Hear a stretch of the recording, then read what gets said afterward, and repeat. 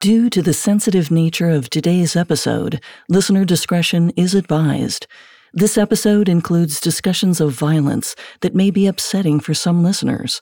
We advise extreme caution for children under 13. In 1944, at the height of World War II, 23-year-old Joseph Bell was a U.S. Navy pilot in the South Pacific. He flew transport planes loaded with cargo and military personnel to U.S. naval bases. One summer day, Bell had a naval intelligence officer as a passenger. Unfortunately, during their flight, the aircraft's engine required some maintenance, forcing Bell to make an unscheduled landing in Guam. To kill time, Bell and the intel officer, who we'll call Tim, went for a drink at the officers' club. And after 3 rounds of drinks, Tim leaned in and spoke in a low whisper. He told Bell he had been on a top-secret mission. Tim revealed that he had investigated the surprise attack on Pearl Harbor nearly 3 years earlier. The attack had killed 2,403 people and brought the U.S. into World War II. But based on Tim's investigation, it seemed the attack may not have been a surprise at all. It might have been a cover-up that led all the way to the White House.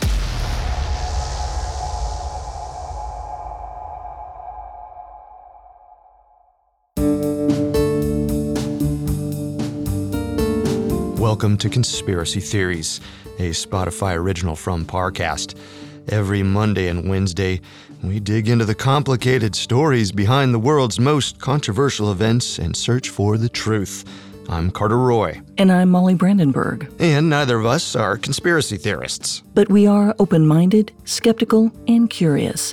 Don't get us wrong. Sometimes the official version is the truth. But sometimes it's not. You can find episodes of Conspiracy Theories and all other Spotify originals from Parcast for free on Spotify. This is our 4th and final episode in a special collaboration with our friends at Dictators, as we commemorate the 80th anniversary of the attack on Pearl Harbor. Last time on Dictators, Kate and Richard explored the swift Japanese domination of the South Pacific, led by Prime Minister Hideki Tojo, and the ensuing slow retreat as the U.S. ultimately defeated Japan. Today, we'll investigate 3 American conspiracy theories about alleged Pearl Harbor warning signs. First, that a magazine advertisement had a coded message revealing the attack's date. Second, that the U.S. government covered up a crucial warning that arrived days before the ambush. And finally, that President Roosevelt intentionally provoked Japan into an attack. We have all that and more coming up. Stay with us. This episode is brought to you by Terminix. There's one thing we can all agree on. Dealing with pests is a pain. But luckily, Terminix can help. Because when pests show up, so does Terminix. With over 95 years of experience, they have what it takes to take on any pest problem fast. So if your home or business has pests, don't stress it. Terminix it. Visit Terminix.com to book your appointment online today. That's TERMINIX.com. This episode is brought to you by Anytime Fitness. Forget dark alleys and cemeteries. For some, the gym is the scariest place of all. But it doesn't have to be. With a personalized plan and expert coaching, Anytime Fitness can help make the gym less frightening. Get more for your gym membership than machines. Get personalized support anytime, anywhere. Visit AnytimeFitness.com to try it for free today. Terms, conditions, and restrictions apply. See website for details. This episode is brought to you by Amazon Prime. You know Amazon Prime is not just a shipping subscription, right? It's got everything, including streaming TV and movies on Prime Video. And of course, Prime's fast, free shipping. Go from watching your favorite shows to getting your favorite things. Whatever you're into, it's on Prime. Visit Amazon.com/Prime to get more out of whatever you're into.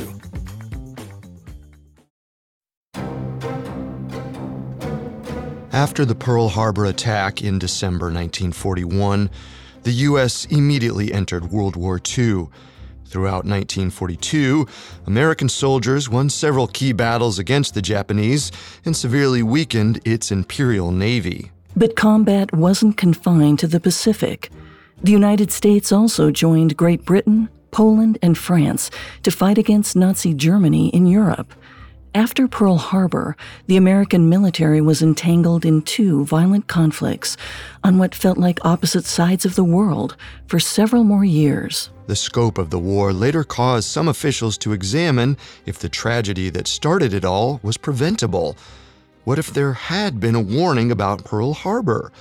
By 1944, that very question had prompted Tim's clandestine assignment for Navy intelligence. Specifically, Tim was investigating a mysterious ad published in an American literary magazine. Supposedly, it contained clues about the attack. Which brings us to conspiracy theory number 1. 2 weeks before Pearl Harbor, the Japanese published an ad in The New Yorker as a coded warning. The November 22, 1941 issue of The New Yorker contained a series of strange small ads that culminated in a large advert, which was strange since the first ads in the series didn't even say what they were promoting. Several of the small ads depicted a banner with a headline saying, Achtung, warning, alert, which were cautionary exclamations in German, English, and French. In addition to the written warnings were illustrations of a pair of dice.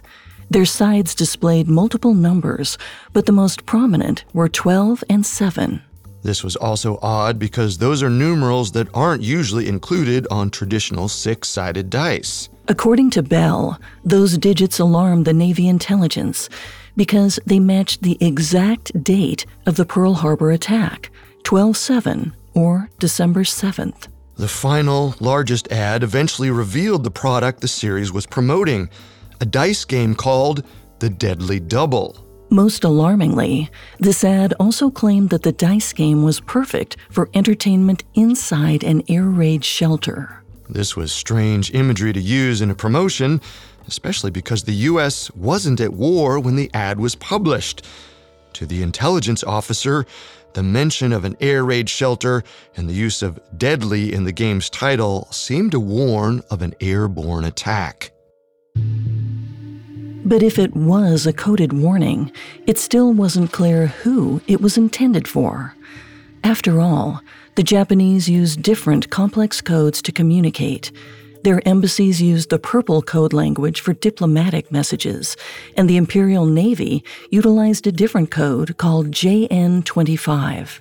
Yet the Japanese knew that the U.S. military could potentially decode them, so they changed the code keys every day. Maybe the Japanese set up the Deadly Double ads as an alternative signal outside of their usual codes, just in case the others were compromised. If that were true, to put this message in a widely distributed print publication would be highly unusual and very risky. The advertisement message was printed in about 250,000 copies of that week's issue, which offered plenty of opportunities for the government or civilians to pick up on the warning too. Tim wanted to learn more about who was behind the ad and questioned the New Yorker's advertising department. A magazine representative revealed that someone purchased the ads in person with cash, but he didn't remember who. While this was unusual, the ad copy itself was put together by an outside agency and given to the magazine, which was a common practice. Soon, Tim discovered something even more puzzling. He couldn't find a record of the actual game being advertised anywhere. Deadly Double didn't seem to exist. While Tim hit a dead end in his search at this point, his suspicions did influence a certain military historian, Ladislas Fargo. 23 years later, in 1967, Fargo divulged more details about the theory to help sell his book, The Broken Seal. His publicist circulated a press release about Fargo's take on the allegedly coded advertisement. In it, the author clarified who the Deadly Double warning might have been for: Japanese agents in the United States who needed to, quote, disband their apparatus. Though Fargo was unclear as to who these Japanese agents were or what disbanding the apparatus truly meant, it could have been in order to destroy Purple or JN-25 coding machines, to burn secret documents, or to go into hiding. But that wasn't all. Fargo claimed the deadly double dice didn't just reveal Pearl Harbor's date. It's possible they also contained the ambush's time and location. According to Fargo, the dice in the ads displayed the numbers 0 and 5, which could have stood for the planned time of the attack, 0500 hours or 5 a.m. Even more, he alluded to a pair of X's on the dice, representing the number 20 in Roman numerals, which may have indicated Pearl Harbor's latitude. However, based on what we know about the attack, not all of these figures line up. Pearl Harbor's latitude is 21 degrees north, not 20, and the Imperial Japanese Navy didn't attack at 5 a.m. The Japanese planes took off at 6 a.m. and arrived at Pearl Harbor around 7:49 a.m. However, it's possible Fargo was referring to the original ambush time. According to John Toland's book, The Rising Sun, the Imperial Japanese Navy had planned to launch the assault right before dawn, which some could interpret as around 5 a.m. in Hawaii. But at the last minute, many of the Japanese pilots pointed out the risks of flying in the dark. So the commanders delayed the attack by a couple hours, which nobody could have predicted in previous coded messages. The theory appeared credible enough to appear in the New York Times. On March 12, 1967, journalist Michael T. Kaufman wrote an article on Fargo's theory. He also included details from an earlier investigation done by another reporter named Gordon Kahn. But the next day, the Times published a different report that seemed to undermine the whole theory. A woman named E. Shaw Cole came forward and claimed her late husband created the Deadly Double dice game. His name was Roger Paul Craig, and she claimed they wrote the mysterious ad as teasers for the game 26 years before. Cole insisted the game had nothing to do with the war or Japan. She said her husband randomly chose the numbers on the dice. It was all in good fun to sell the game, which really did exist. It even came with its own unique dice numbered with non-traditional figures like 12 and 7. Apparently, many stores in New York sold it back in the 40s, but unfortunately, as Cole told the New York Times, the dice game had poor sales. And on top of this information, Cole said the theory had even been investigated before. She said the FBI visited her and Craig soon after the Pearl Harbor attack in December of 1941.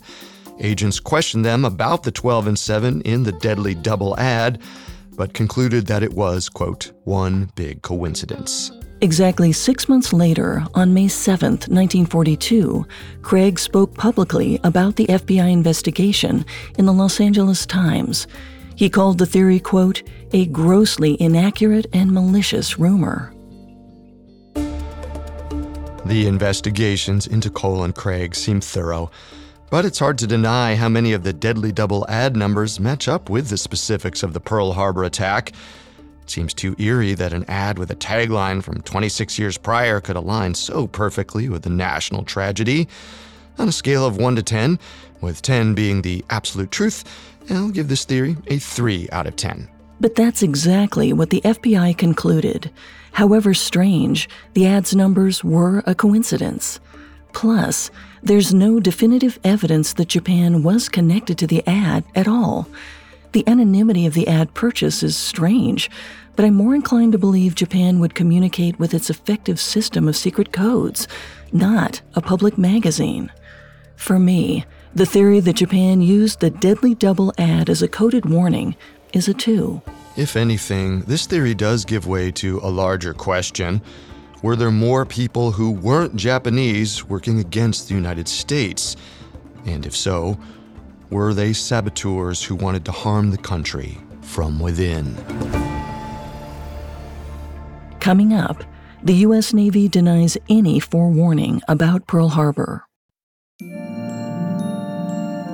Pinocchio, Sleeping Beauty, The Little Mermaid. They're all iconic Disney movies. But did you know the original versions of these stories did not end with a happily ever after? Hi, I'm Alistair from Parcast, and I'm hosting a new Spotify original called Once Upon a Time. For 9 weeks, we're commemorating the 120th anniversary of original Imagineer Walt Disney's birth by lifting the curtain and comparing some of your favorite Disney stories with their earliest tellings. Once Upon a Time will chart Disney's career triumphs, as well as the crushing defeats that almost ruined it all. We'll also look at what it took to bring these stories to life and why Disney's adapted versions became so memorable across generations. Follow the Spotify original from Parcast, Once Upon a Time. Listen free and exclusively on Spotify.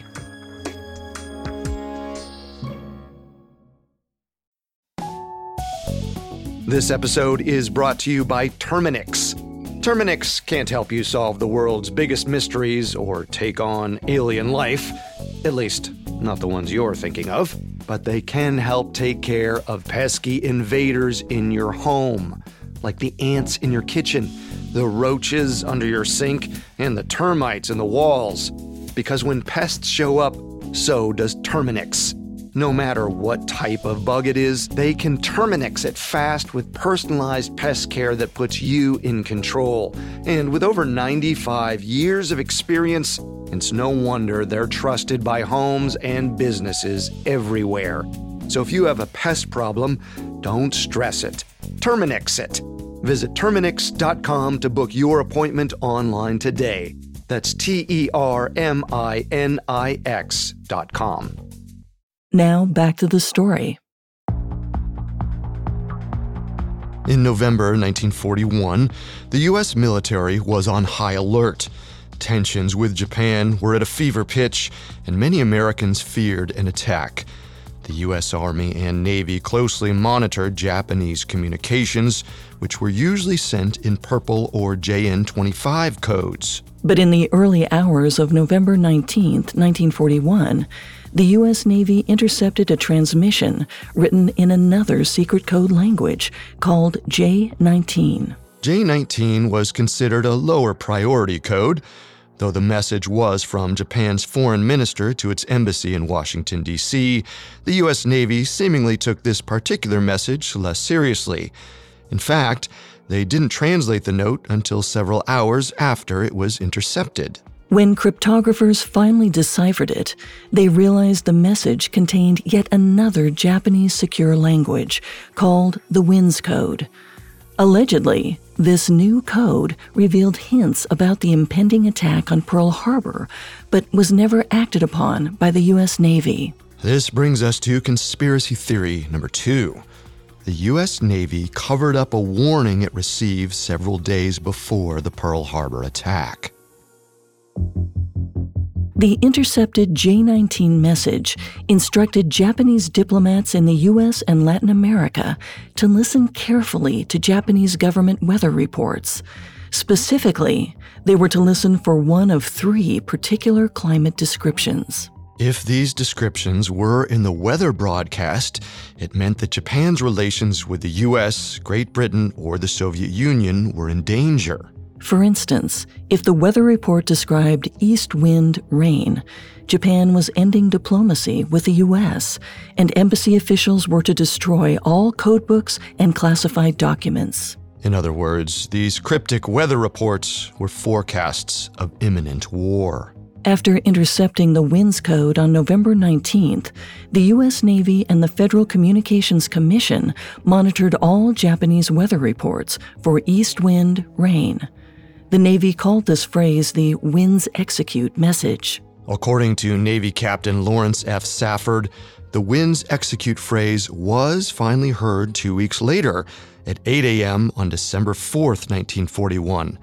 Safford sent the winds execute to his commanding officer, Rear Admiral Lee Noyes, the Naval Communications Director. Safford believed that the message would be passed to anyone necessary to prevent a surprise attack. But he was mistaken. 3 days later, on December 7th, the ambush did occur, and U.S. defenses were completely unprepared. It was like the warning had never been received at all. In the aftermath, the U.S. government wanted to know what went wrong with their intelligence systems. One inquiry, opened that same month, would become known as the Roberts Commission. And according to author Robert B. Stinnett, Noyes may have known an investigation was coming just a few days after the attack. So on December 11, 1941, Noyes ordered his department to destroy, quote, anything in writing. Stinnett implied that the admiral issued this directive to conceal any evidence that the Navy was at fault. But Noyes later denied this. He claimed he had asked his subordinates to destroy personal notes, but not official documents. But there was one message that wasn't gone: the winds execute. Around December 15th, 4 days after Noyes ordered any written notes destroyed, Safford looked through Noyes' materials and saw the winds execute warning among them. Safford was relieved to see the message, since it was proof that he did his job, or so he thought. Later in December, though, the Roberts Commission investigation made no mention of the winds execute. Safford started to wonder if the warning somehow slipped through the cracks. And when he went to check naval files again, the message was gone. According to the NSA history program, Safford believed that the government was covering up the winds execute warning. It's possible that someone destroyed it before it reached Navy archives. Finding that piece of paper became Safford's obsession. He searched Navy records for years to no avail. And even though he couldn't find the actual message, he collected any corroborating evidence he came across. In 1943, Safford reached out to Commander Alwyn Kramer, the officer who originally translated the winds execute message on December 4th, 1941. In a series of letters, Safford claimed that while he couldn't find the message, he did have proof of the cover-up, along with about 15 witnesses. Though Safford didn't say what the evidence was, his claim was enough to persuade Kramer to tell his side of the story. In 1944, Safford pleaded his case at 3 different Pearl Harbor hearings, and Kramer joined him. Together, they testified that the winds execute did exist, at least at one point. But U.S. government and Navy officials expressed skepticism at every inquiry. No matter how comprehensive Safford's presentations were, no one was willing to believe him without the actual message. Safford wasn't discouraged, though. He continued making his case at other inquiries. Unfortunately, his most credible witness became very unreliable. Over time, Kramer's details about the winds execute became more vague. At one hearing, he forgot who initially showed him the message. At another, Kramer didn't recall that the winds execute was hidden in weather reports. Some believe that the Navy was behind Kramer's so-called memory lapses. Psychologist George Victor wrote in his book, The Pearl Harbor Myth, that the Navy allegedly pressured Kramer to weaken his testimony. In early 1945, Kramer was reportedly admitted to a psychiatric institution after intense questioning. Later that year, Kramer told a friend that someone advised him, quote, to speak right or undergo more mental treatment. If this was the case, the pressure may have influenced Kramer during a May 1945 inquiry.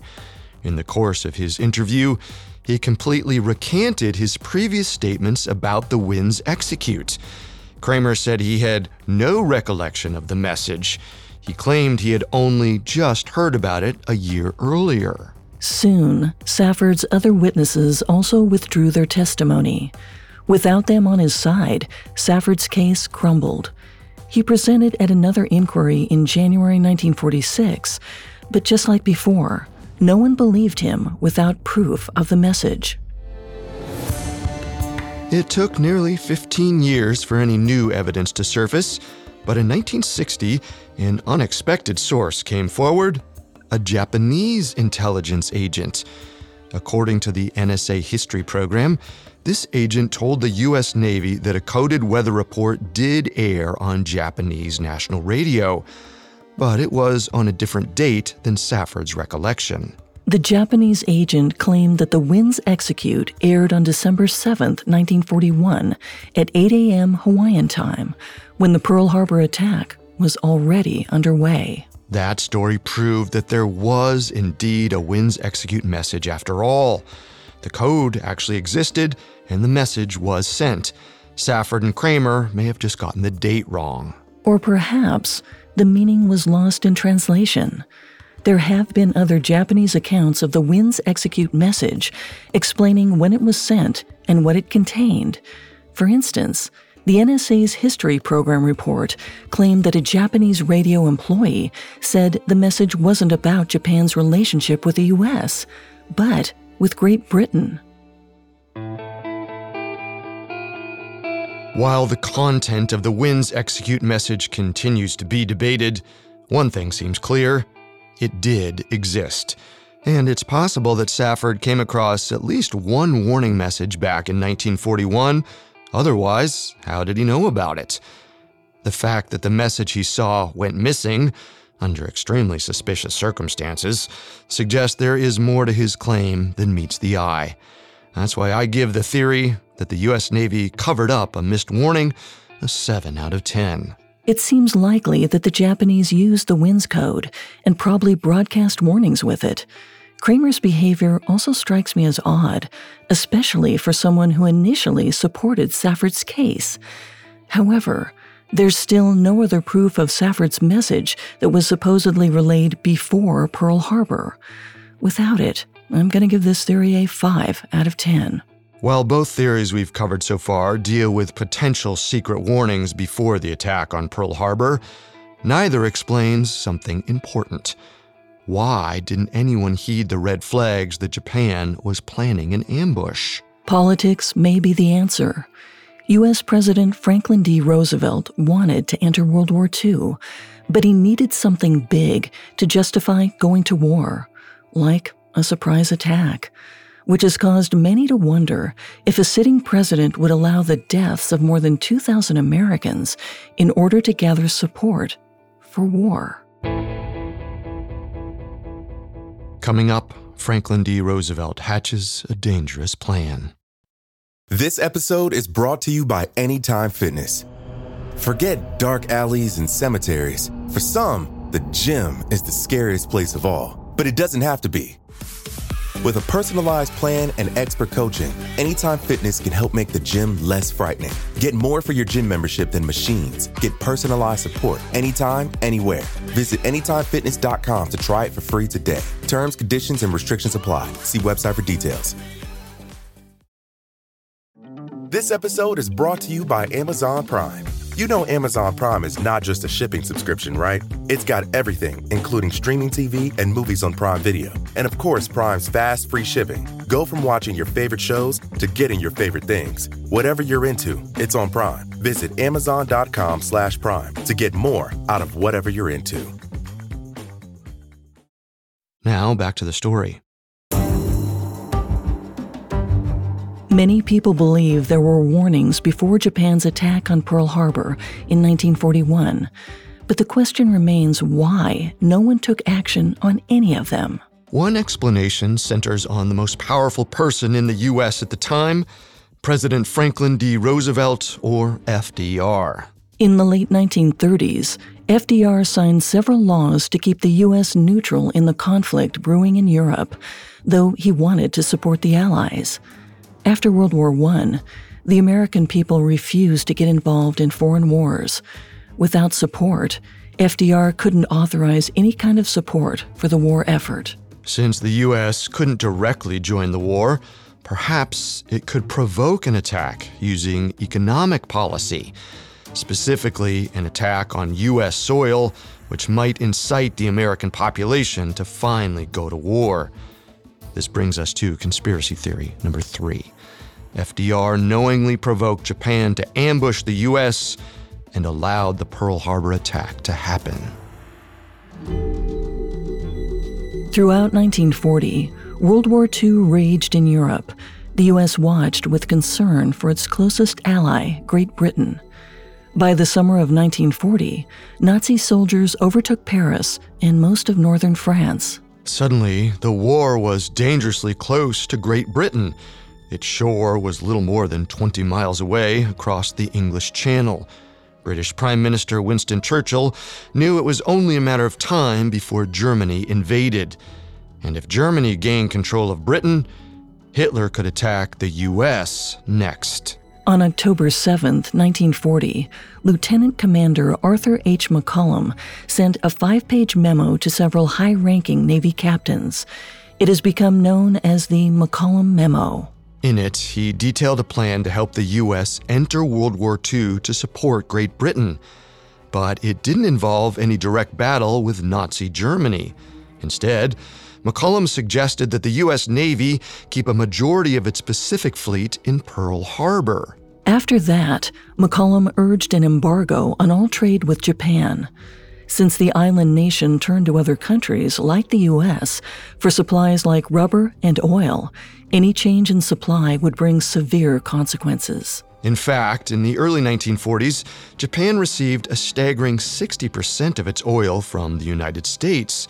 The Japanese military desperately needed it to fuel its war effort. Not only would a U.S. ban on Japanese trade curb supply, it had immense potential to anger the Japanese government. McCollum outlined this in his plan and said, quote, "If by these means Japan could be led to commit an overt act of war, so much the better." Essentially, McCollum wanted to provoke a Japanese attack against the U.S. to secure public support to enter the war. And one historian theorized that this memo inspired FDR's actions moving forward. In his book, Day of Deceit, Navy veteran Robert B. Stinnett wrote that FDR used McCollum's plan to instigate the Pearl Harbor attack. We should note, though, that McCollum only sent the memo to other Navy captains.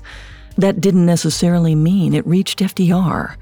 In fact, Stinnett wrote that there was no record of the president ever seeing McCollum's memo. But Stinnett also noted that the captains who received the memo were among FDR's closest advisors. And one in particular, Dudley W. Knox, immediately wrote a response to the memo agreeing with McCollum's proposal. There wasn't any evidence that Knox passed the proposal on to FDR, but Stinnett implied that McCollum had the president's ear after writing his memo. A week later, on October 16th, McCollum sent another war-related memo and addressed it to the, quote, aide to the president. We still don't know who that person was, or if it was even meant for FDR himself. Regardless of who McCollum wrote to, though, it's hard to deny that following McCollum's memo, FDR's actions seemed to align with the provocation plan. On October 8, 1940, the day after McCollum issued his first memo, FDR talked about keeping the Pacific Naval Fleet in Pearl Harbor.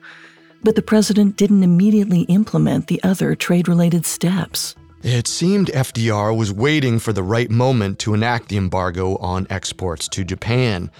After all, it would have been odd for the U.S. to abruptly cut off trade with Japan, a major oil buyer.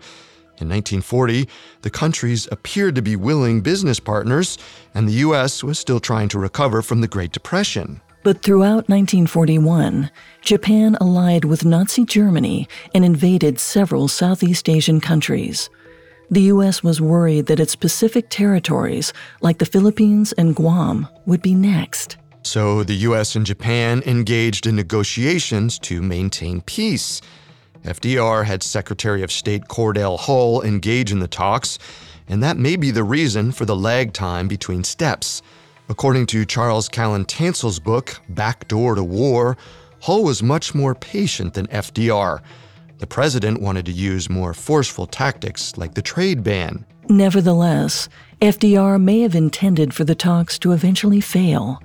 In a letter dated December 14, 1940, Joseph Grew, the American ambassador to Japan, warned the president the Japanese would notice if the U.S. didn't genuinely try to reach an agreement. A few weeks later, on January 21st, 1941, FDR responded in his own letter defending, quote, our attitude towards Japan.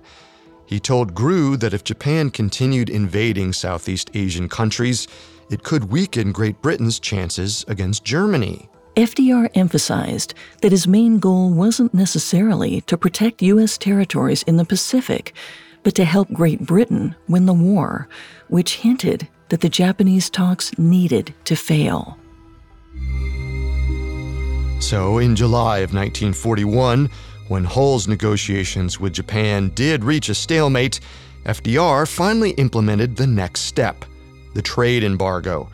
The U.S. cut off Japan from oil, causing tensions between the countries to escalate.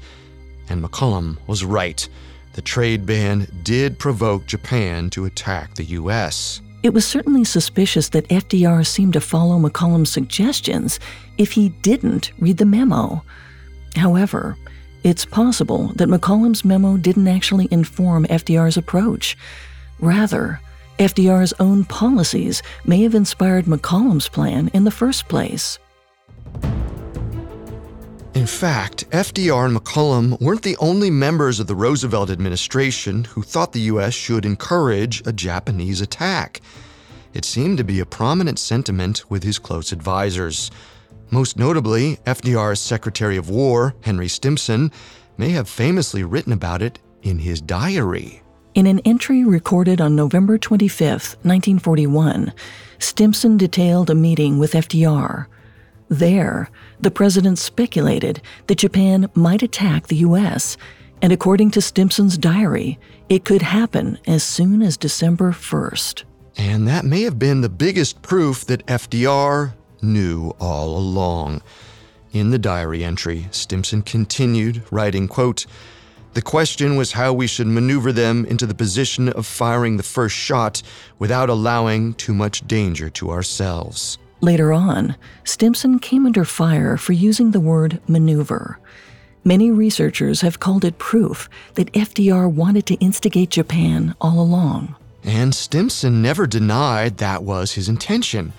Over 4 years later, in 1946, he submitted a written statement to the Joint Committee on the Investigation of the Pearl Harbor attack. In his prepared statement, Stimson provided the relevant passages from his diary. Then, two of his colleagues were asked about Stimson's use of the word maneuver. While neither admitted to any manipulative tactics, they did confess to one stark reality. Some U.S. officials had been waiting for Japan to attack first, as this would help the government gain support for the war from the American public. In other words, the U.S. government was willing to risk the deaths of thousands of people so it could justify entering World War II. It's still unclear if FDR and his closest advisors exploited diplomacy to make that happen. The McCollum memo did have some interesting coincidences, but we can't confirm if FDR read it. It's also possible that provoking Japan was his policy all along, which undermines the notion that it all started with the McCollum memo. For that reason, I'm giving this conspiracy a 4 out of 10. I'm a little less skeptical. With Stimson's diary entry, along with the steps laid out in McCollum's plan, there's an undeniable consensus. The American government seemed extremely adamant about Japan attacking first. And maybe it was ready to do anything to ensure that happened. I'm inclined to give this theory an 8 out of 10. If there's one thing to be said about all three of these theories, it's that they've benefited from the hindsight that comes with time. Naturally, after a national tragedy like Pearl Harbor, people look for answers wherever they can find them, even if the explanations are tenuous, and even if it means looking back to find warnings in magazines, weather reports, and the president's pattern of diplomacy. But as the saying goes, hindsight is 20/20. These possibilities may exist only because we can look back and see the coincidences from a bird's eye view. We can never be sure what happened before the attack on Pearl Harbor, but we can be certain that December 7th, 1941, will never be forgotten.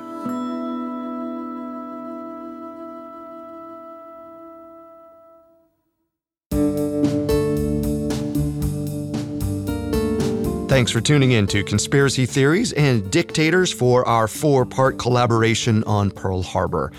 We'll be back next time with a new Conspiracy Theories episode.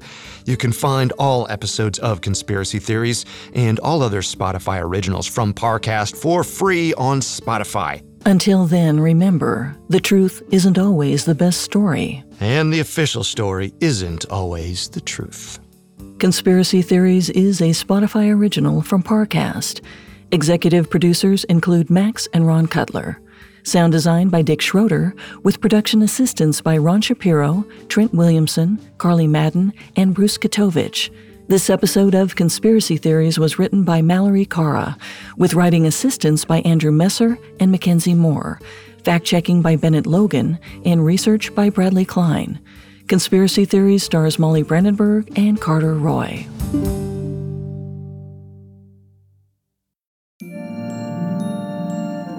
Walt Disney had a gift for storytelling that resonated with audiences. From a puppet who wanted to become a real boy to a mermaid who yearned to be part of the human world, Disney has developed relatable and unforgettable characters. Hi, it's Alistair from Parcast. Join me for Once Upon a Time, a special collection of Parcast episodes celebrating the original Imagineer himself, as well as the origins of Disney's most iconic characters and stories. Follow the Spotify original from Parcast, Once Upon a Time, and catch new episodes Mondays, free and only on Spotify.